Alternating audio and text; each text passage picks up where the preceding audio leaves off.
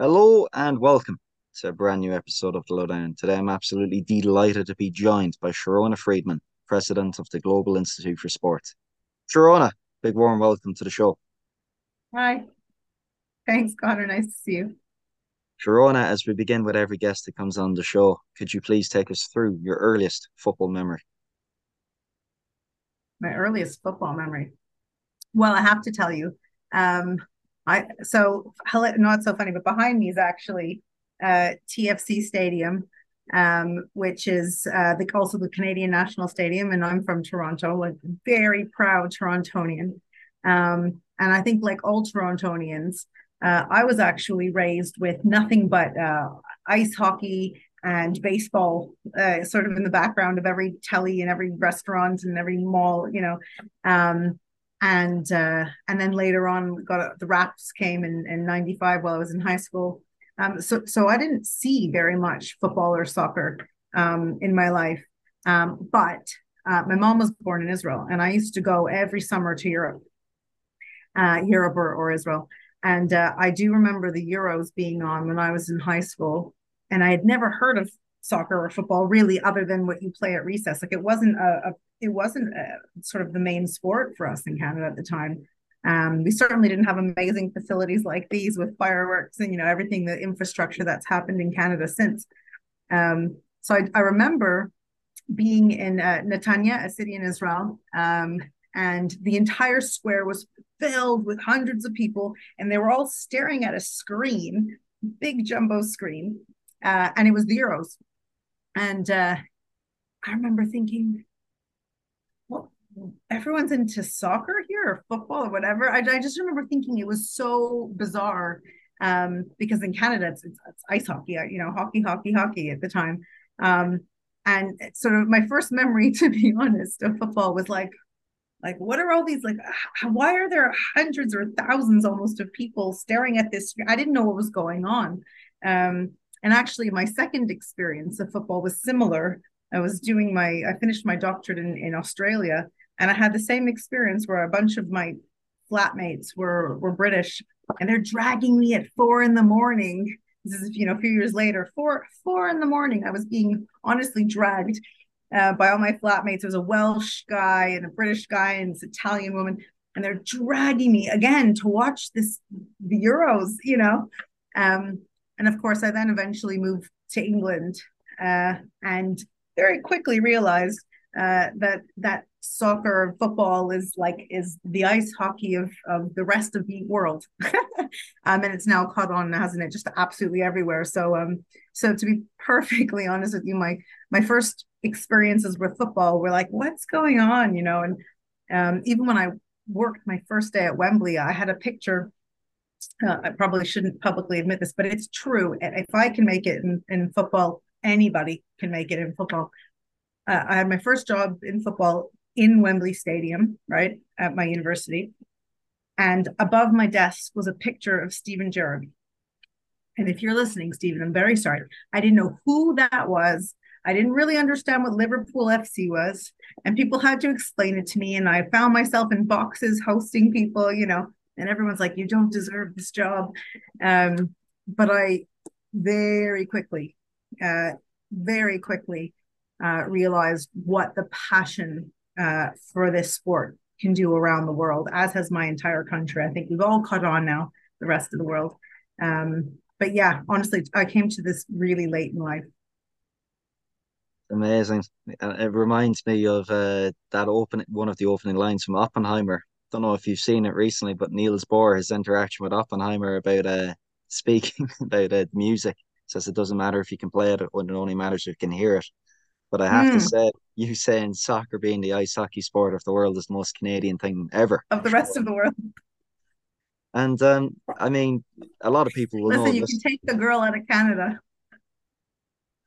A lot of people listening will have deciphered by now that the one common thread that's binding us both is obviously UCFB. I was very fortunate to graduate through the Hmm. campus in the years of 2018, 2019, doing masters in sports management. But in 2014, you joined UCFB, and it wasn't long before it became the fastest growing, highest education institution in the UK. Sharona, what were the reasons behind UCFB's early success? Well, if I was being silly, I'd say a coincidental date. No, what I was the woman who knew nothing about football.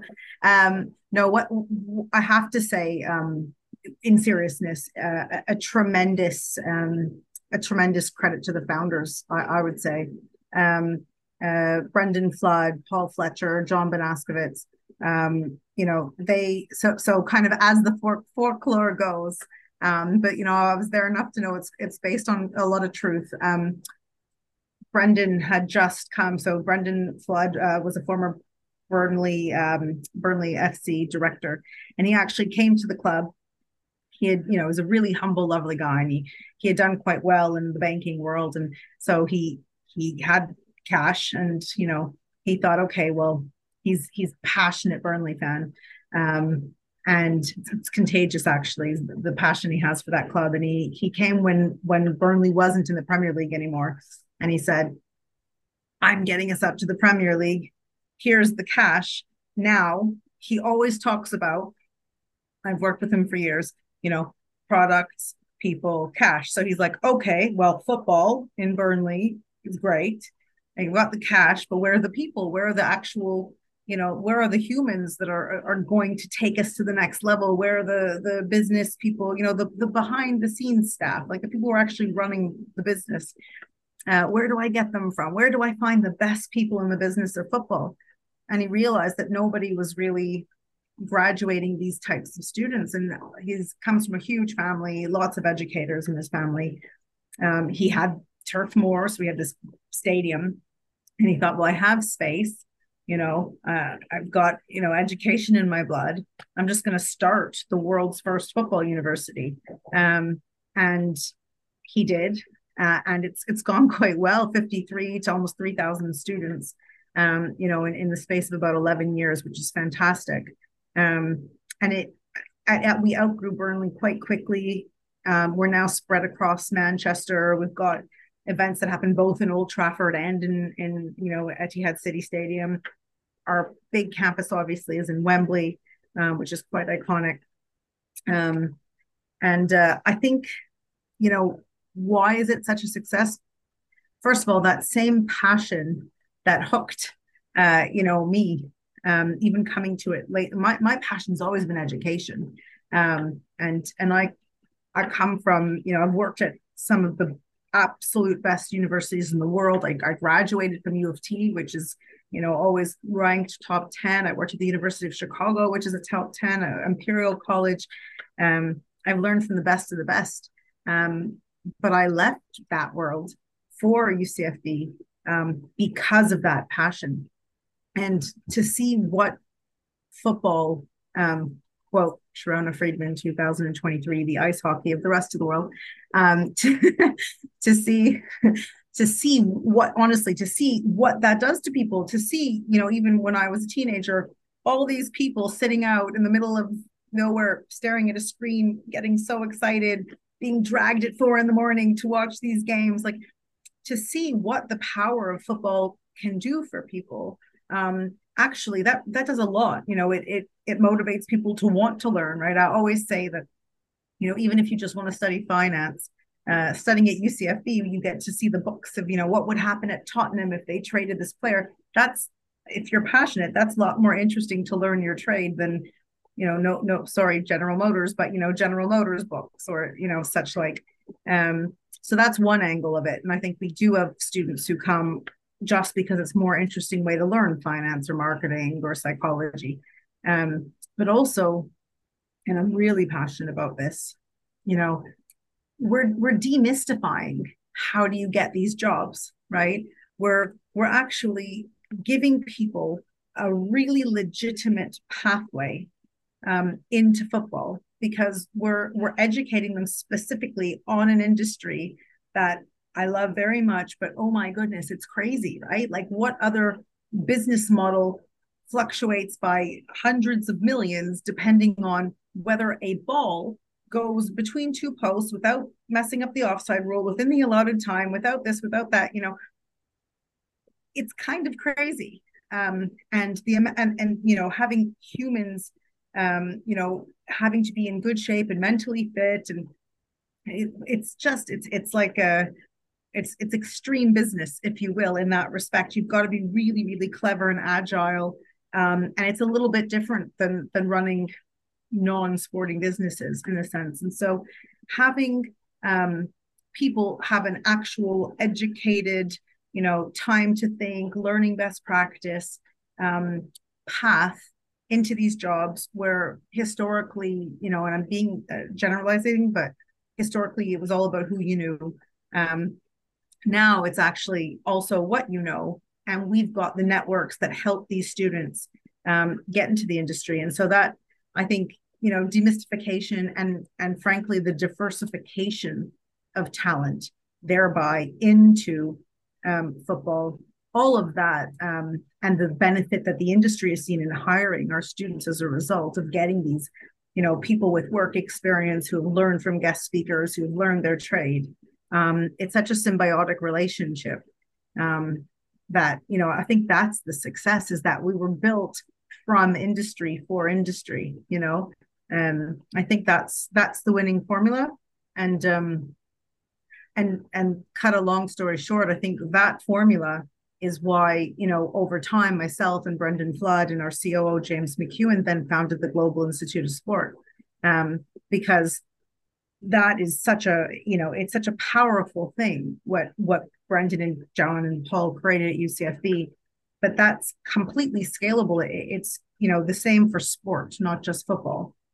And it's the same around the world, not just the UK. And as I said, the whole world is absolutely cut on to soccer and football. Depends who I talk to, which word I use. But there's a lot of sports that are, breaking barriers. NFL coming to the UK, cricket coming to the US, basketball spreading all over the Caribbean. Like there's a lot of that. And so taking the UCFB model and kind of, which is, it's sort of this extreme business of football in an education form, and now taking this globally and applying it to sport in general, lots of cross learning, and breaking outside of the UK is what GIS does. And hopefully we'll see very much the same with GIS as we did with UCFB. But I'm still look at me, I'm still so excited about it. And I've been there for a decade, and I'm still going. I'm still learning about football, by the way, but I've got a lot more, I've got a lot more knowledge at this point. And I mean, it came up in our chat off air too, Sharona. I mean, it's amazing when you zoom out and see like the small startup that UCFB was respectfully in 2014 compared to the behemoth that is the Global Institute for Sport now in 2023. And, a lot of the same faces I came across in 2018 during my time at college, they're still there now in 2023. So what I'm most intrigued to learn more about is how has GIS allowed for that longevity, and how has GIS allowed to kind of keep the advantages of being a small startup at the very get-go? How have they managed to retain that? I just think it's all about the right people. And I think that to me, culture is number one. You can teach people almost anything, but you can't teach them culture. And I don't know, Connor, if you've ever heard me talk at an open day or any of my team. But we have values, and we live and breathe them. They're not just sort of on the website. They get weaved into interviews for staff. They get weaved into applications for students, who apply, or who, especially for scholarships. And we really do harness them. I probably don't give enough credit sometimes. We have the most extraordinary global advisory board. And I cannot tell you how incredible they are. A number of them have been mentoring students and doing scholarships and things like that. But they also really feed into the content. What are we teaching? What format are we teaching in? Is it a degree? Is it a short course? Is it a module? Is it, whatever, to make sure that we are continuing that link of sort of, for industry from industry. And I think between the people in the industry that I honestly can't thank enough, that really do give of their time to our students and to us, as well as the staff that we employ. And I think our students are quite passionate about what we do too.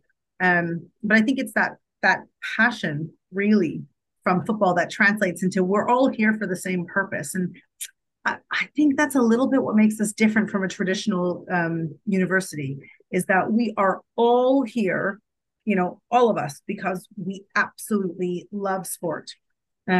Maybe you're here, because you love the performance side of it or the psychological side of it. Or for me, I'm obsessed with, the development of economies and, how you can really shift that as a part of, sport and sports industry.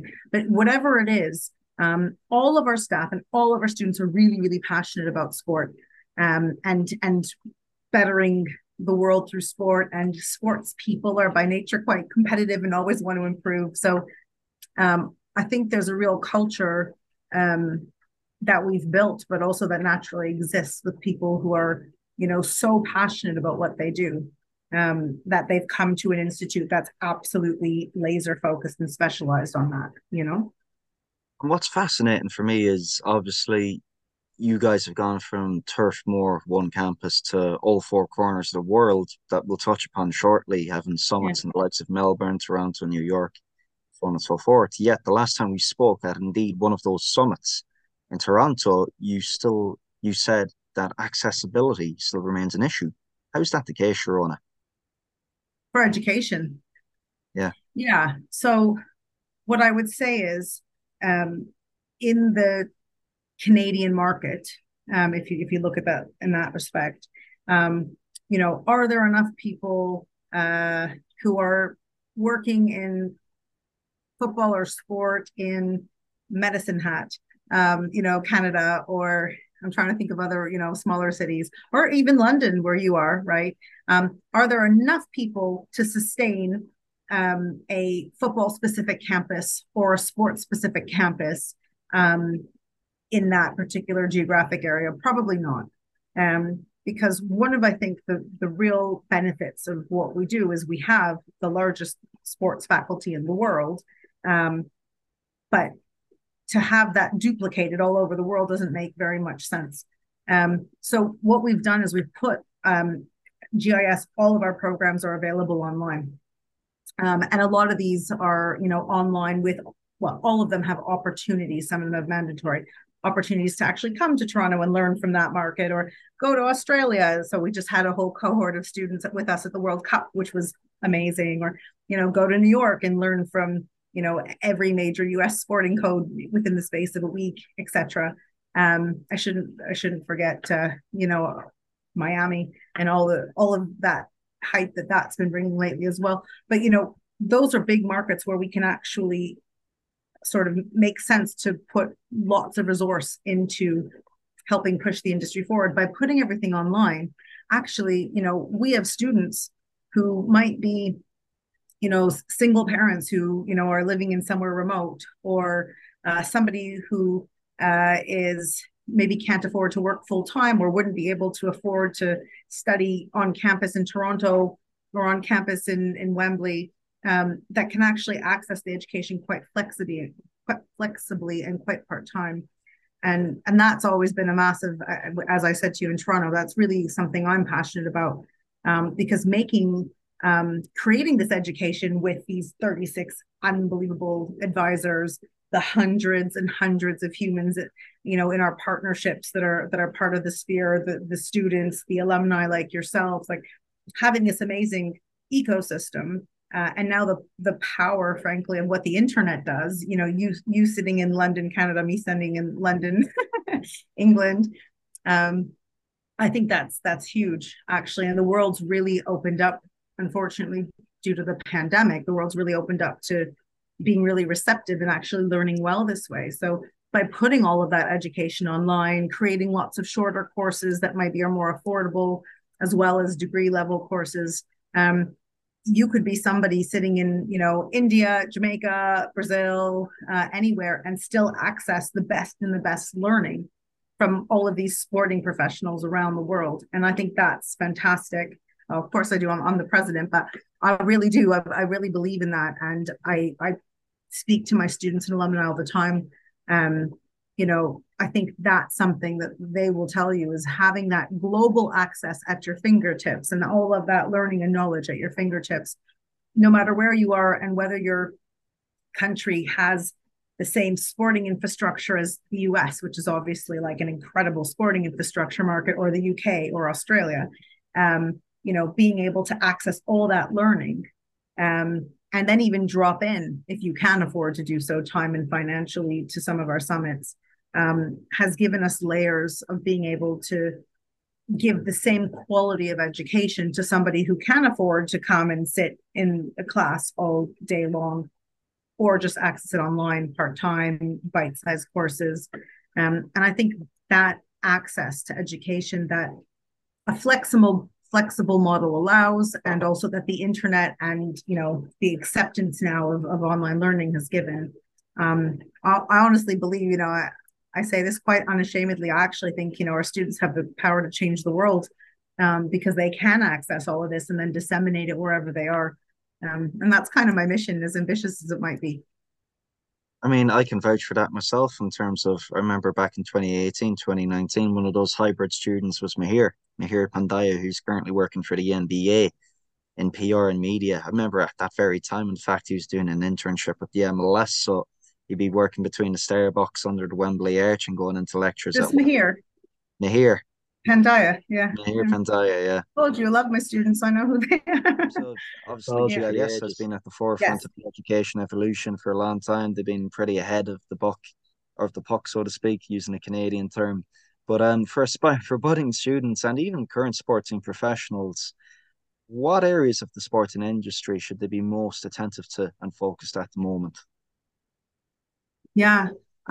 So I can only repeat sort of what my advisory board often tell me. So there's a lot of chat and themes. So we often have these meetings with them where we talk about exactly that.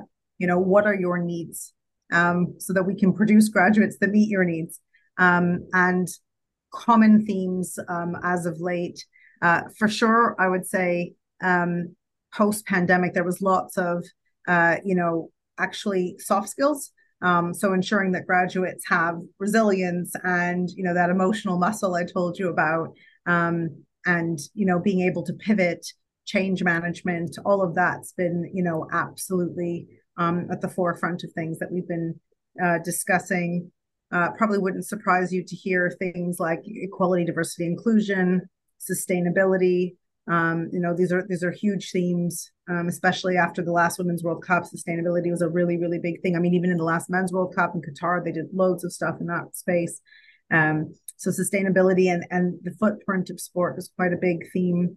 I'd also say huge, and we've been really quick to develop, and we've had this running for a few years now, is the performance analytics. Being able to understand data and apply data to that first thing I mentioned, which is understanding how to make quick decisions and pivoting, but being able to do so with reason, right? Not just sort of with guidance, and sort of being able to understand data and how that works both in a business context, but also very much in the human performance side, is quite key at the minute. But yeah, I'd say those are the main themes that come up a lot. Player care actually is another thing. There's a lot of soft skills. I'd have to say that a lot of soft skills lately, this player care, leadership, change management, and then the science things of the sustainability, the analytics. People need to be really well-rounded. I think that's just the nature of having such a quickly evolving world. I'm sure this is not unique to sport, but absolutely, I think sport's on a much more public stage than a lot of businesses.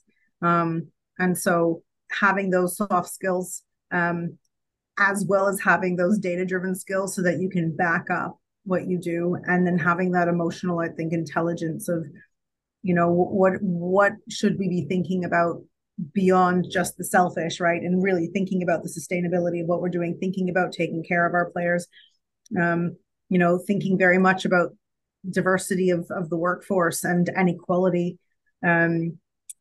you need to be a really well-rounded, I think a really well-rounded person to succeed um, truly in this industry now, I and believe you're probably more so going forward. Yeah. I believe you're spot on, Sharona, because from a whole host of names that I've had on the pod, ranging from sporting directors, first team coaches, high performance directors, they all believe like there's a gap there in the current graduate skill sets in terms of working with that first team for the very first time, be it an internship position or whatnot, the inability to kind of work in multidisciplinary teams. So I think identifying that gap and kind of working to minimize that over the coming time will be an interesting spoke, so to speak, for education. Yeah, we developed Connor as a result of this. And like I said, I take credit for nothing. I have amazing advisors, and all I do is listen and implement. I'm the middle woman, and what do my students want? What does the industry want? And I'm a real people pleaser, so I'm in a good job for my personality. But we developed a module called Global Sports Leadership, and it's a small module. It's 15 credits compared to like 180 is, let's say, the total of the degree. But we make 100% of anyone who does a degree with us at GIS. Everybody has to take that module. And, sometimes it's a little bit like it's Vegemite. People either love or hate it, but they all appreciate. That was a very, very specific cultural reference, but a child of the world.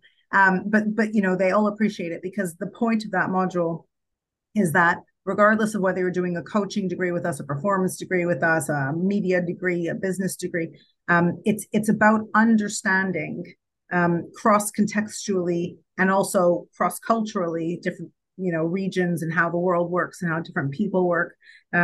Being able to understand others and kind of, it's almost empathy building in a more scientific way, right? So that you at least have some sort of a platform to say, okay, I want to be a finance manager for an NBA team. So I'm specifically thinking basketball and finance, fine. But I at least need to have some level of understanding of, well, what are coaches thinking about? What is important to them?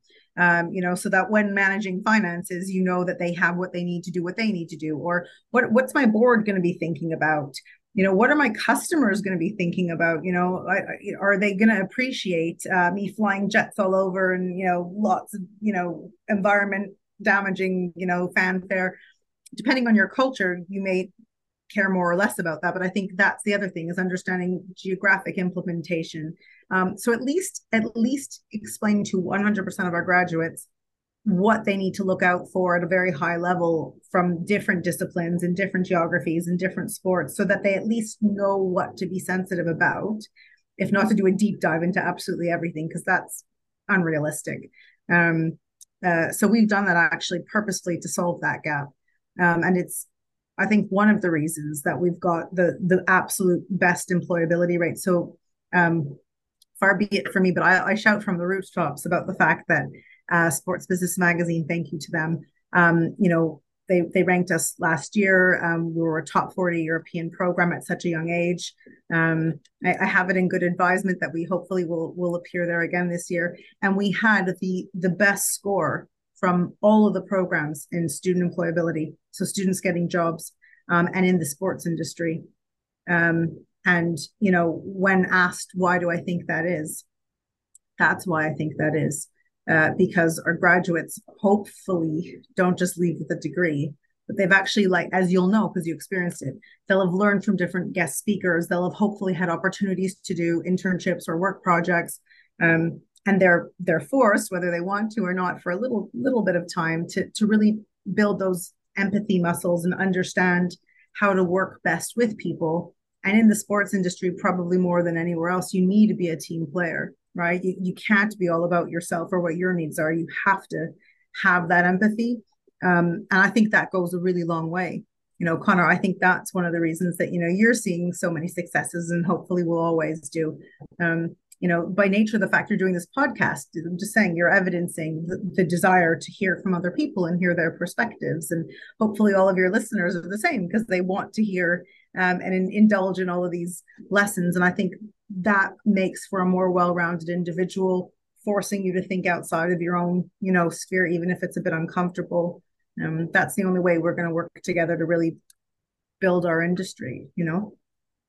Yeah, I mean, the best returns in life are always on the other side of imagination, and they're often Like hard that. to accomplish without a team. And I mean, speaking on behalf of yourself and on behalf of your team, I mean, this all comes on the back of an extremely, profound stint in Australia, which recently coincided with the Women's World Cup on the back of the Melbourne summits with GIS to the Women's Coaching Summit, the inaugural run. So, for people Yeah, listening, yeah. Sharon, could you speak to us about the past month in us? Because I know we've had to put this podcast back a few times for context too. I got so swept up.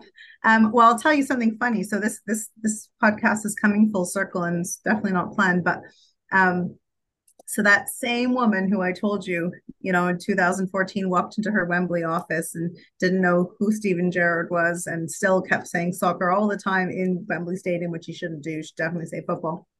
Um, I honestly, I don't think I have ever, and in the last decade, I've been so, so, so lucky to watch some absolutely incredible soccer matches. I mean, incredible. I could spend a whole podcast just talking about those memories. But I've never been so swept up like in this World Cup. Oh my God, I think I actually physically cried a few times. The first time that I shed tears, and my team were all looking at me like, "Who is this woman?" But it was England's first goal that they score. Don't tell my friends in Canada that it was an England moment, but it was an England moment. But it wasn't the fact that it was England, although I have obviously a lot of love for England and a lot of love for Canada and a lot of love for the Matildas.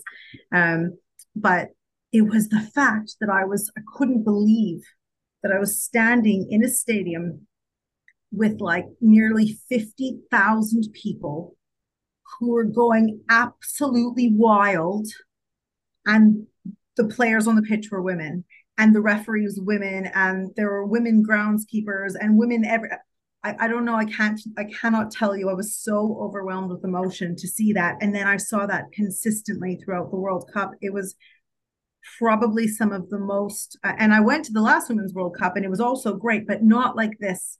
Um, I think,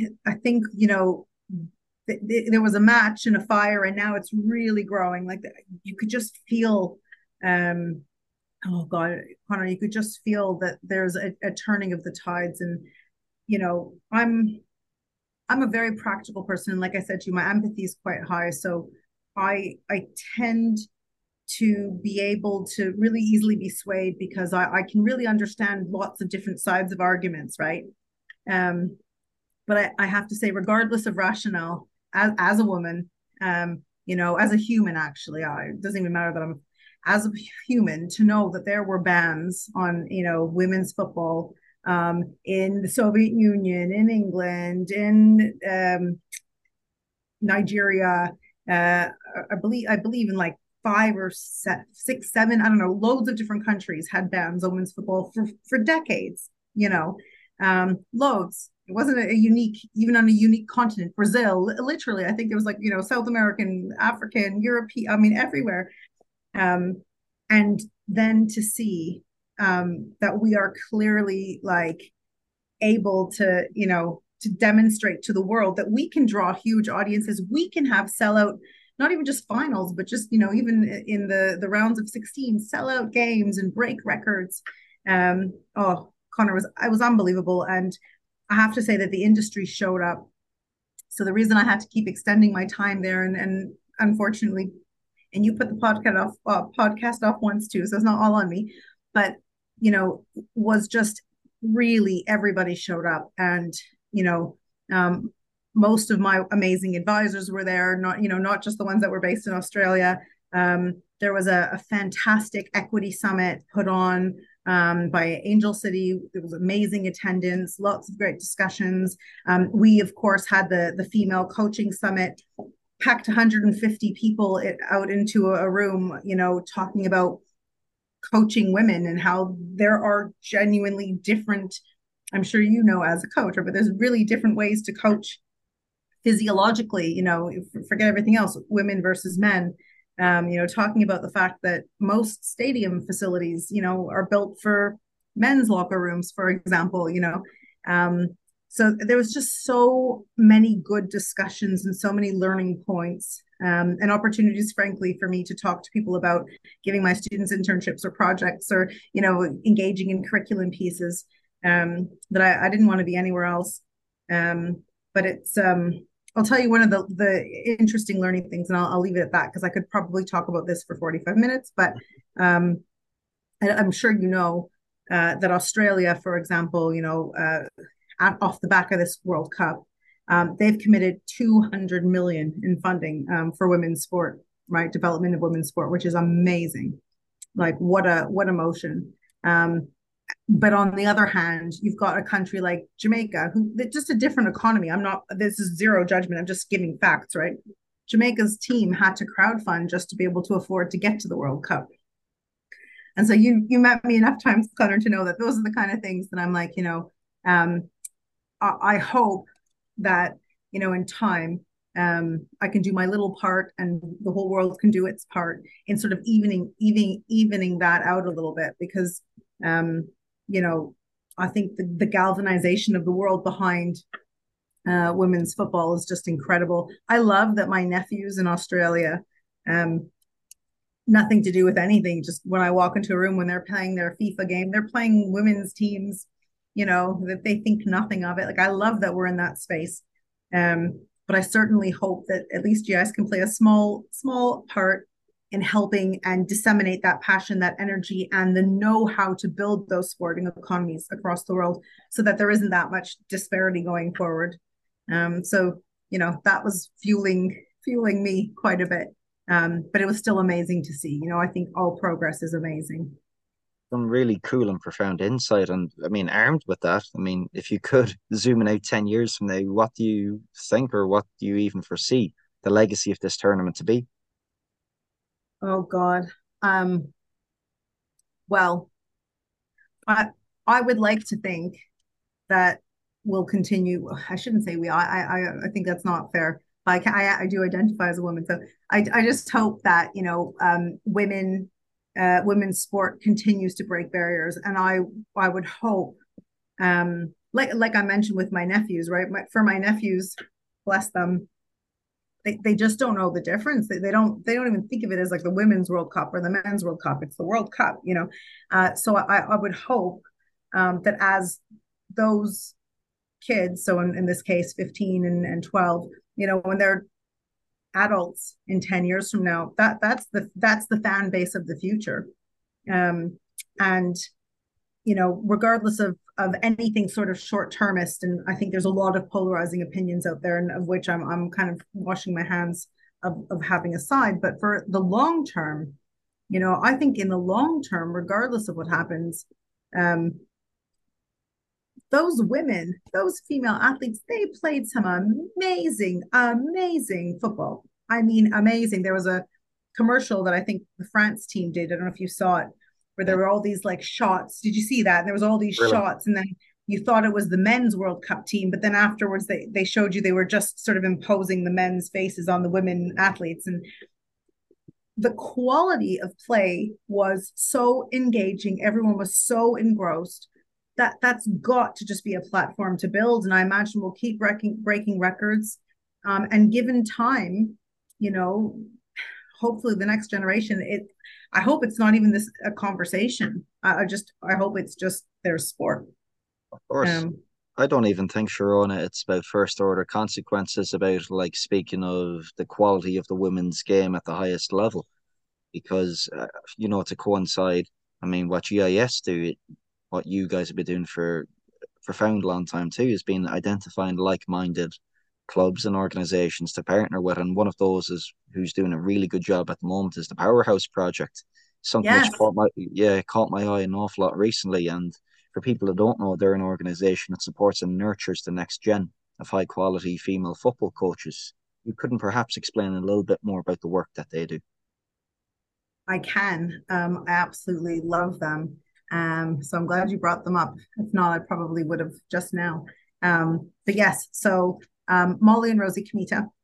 Um, I, for those of you who haven't met them, Google them immediately and look at what they do. They are the most engaging. They're powerhouses themselves. They're both former professional footballers. They've played for top clubs. I mean, Tottenham and West Ham and Watford. So, they've played football at the highest level in the UK. For some time, they've had amazing careers. They're now all over the media. I mean, probably under a rock if you haven't heard of them lately. They're on everything, Expedia and Google and Sky Sports, and frankly, in addition to being probably the two nicest, they're twins, the two nicest, most wonderfully kind-hearted people you could ever meet. They're extremely, extremely intelligent and very, very giving. And they've put together an incredible program.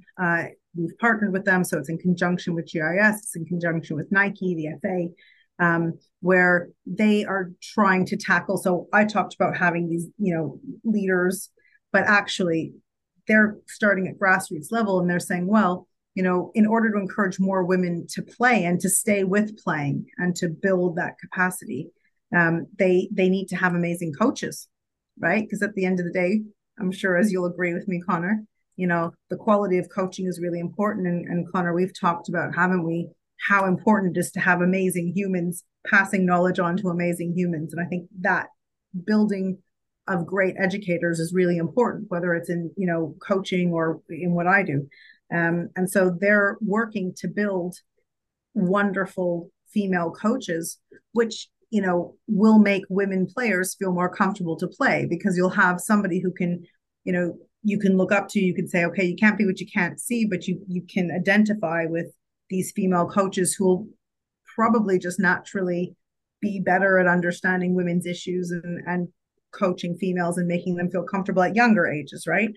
And so they're doing that through free coaching badges, so that's being funded by Nike, with, really substantial scholarships to continue with us if they want to do so in a more formal capacity. And then loads of access to behind the scenes things, tickets, mentors, amazing mentors. They had, Jill Scott, Hope Powell, like really fantastic people who have been engaging in this program to really give kind of like a safe space for female coaches to grow and to flourish.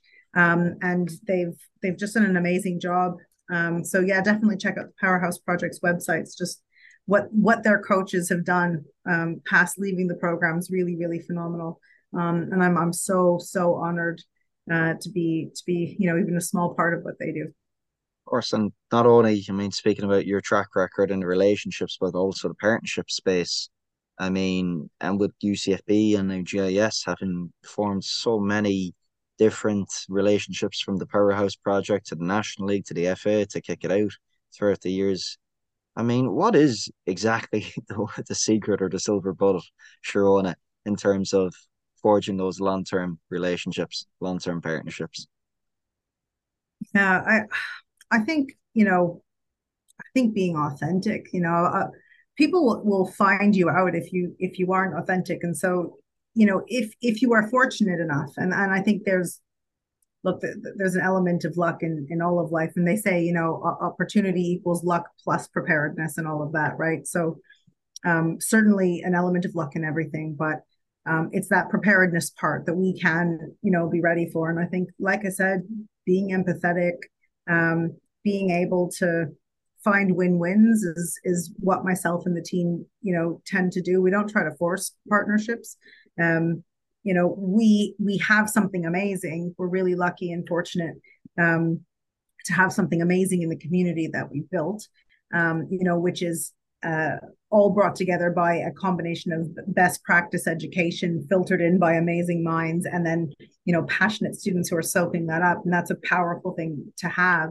And so those partnerships are built very much on the genuine desire on our part to get our students experience, but also to make sure that we are providing the right education to the students so that they get jobs at the end.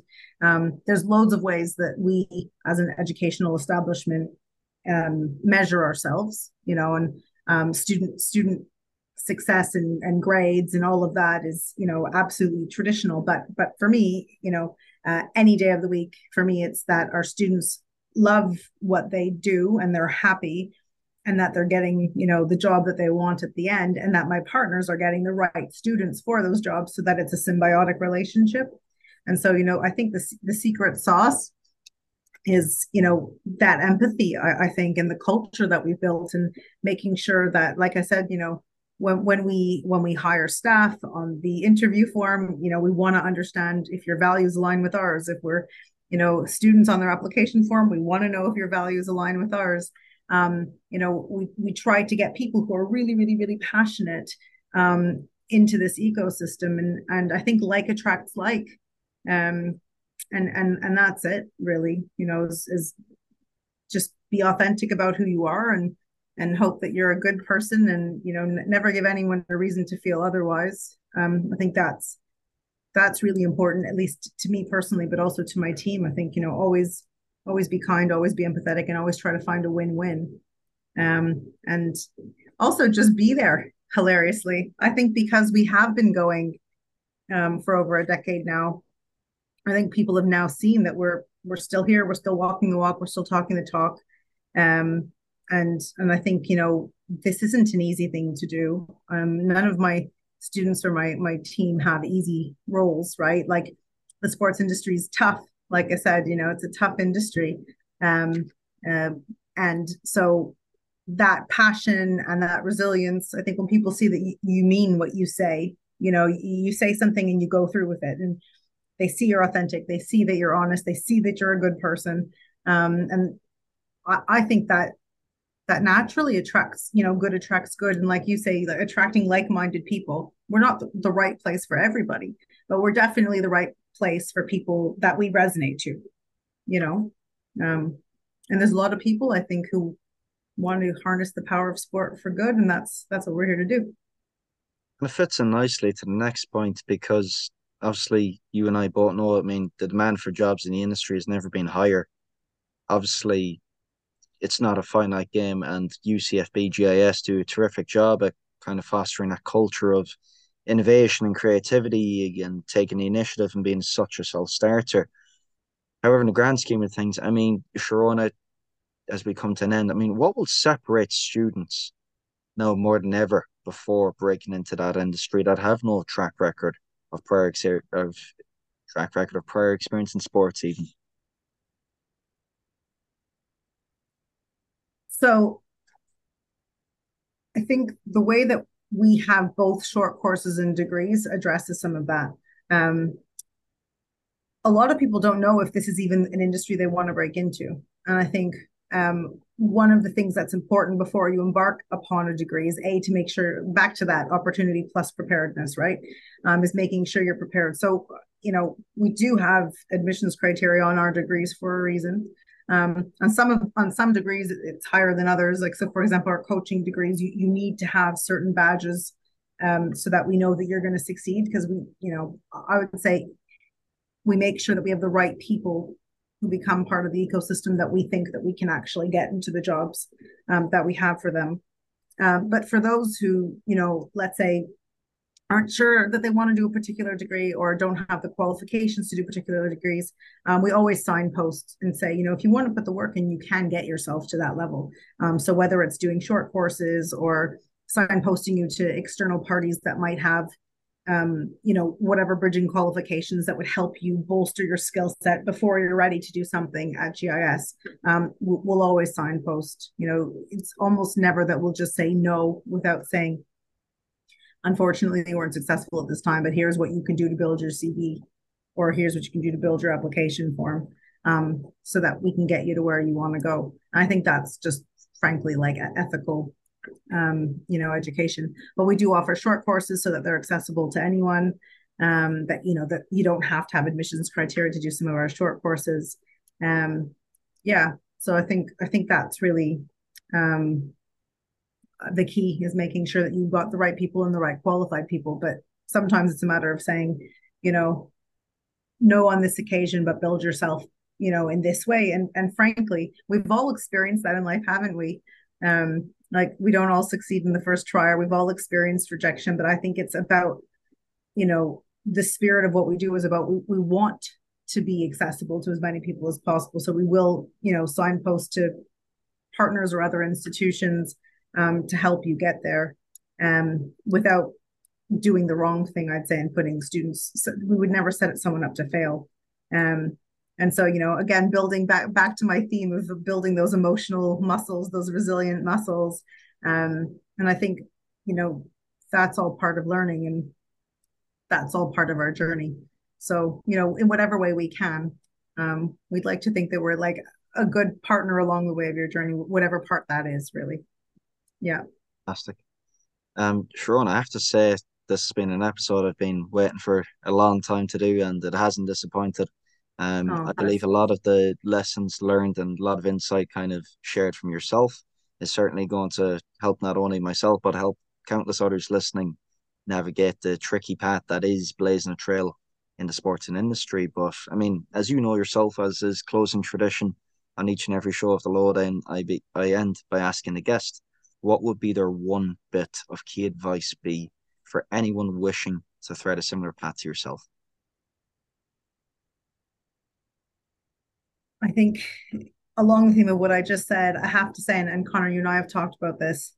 I I believe it was Gandhi, but it was my older brother who always told me this. He'd always bloody quote Gandhi to me and say, when you don't get your way or when things don't go your way, it's an opportunity to practice your patience.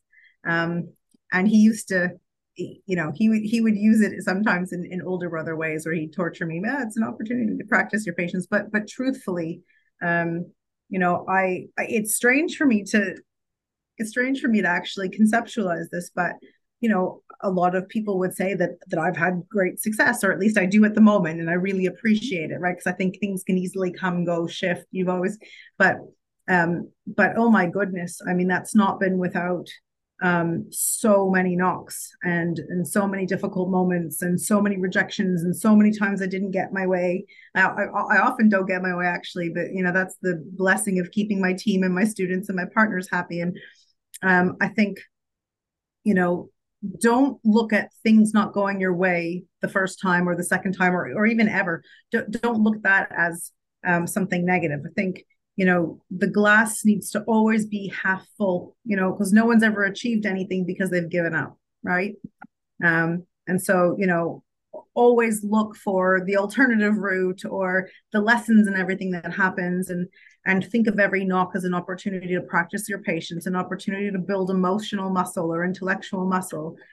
Every single moment of your life is giving you a tool in your toolbox, even if, in fact, especially the hard moments. When you're in pain, they say no pain, no gain. That's emotionally too. Or if you didn't get the job you wanted, every single moment in life is building you into the person that can be your best version, as long as you keep that attitude and you recognize that and you build in that way. And I think if everybody does that, then the entire world will be such a more positive and impactful and a better place. And so if I can instill that into all of your listeners, that would be cool. Fantastic. And what a way to close the show. Thank you so much for coming on, Sharona. Thank you for having me, Connor. It was really nice to get to chat to you.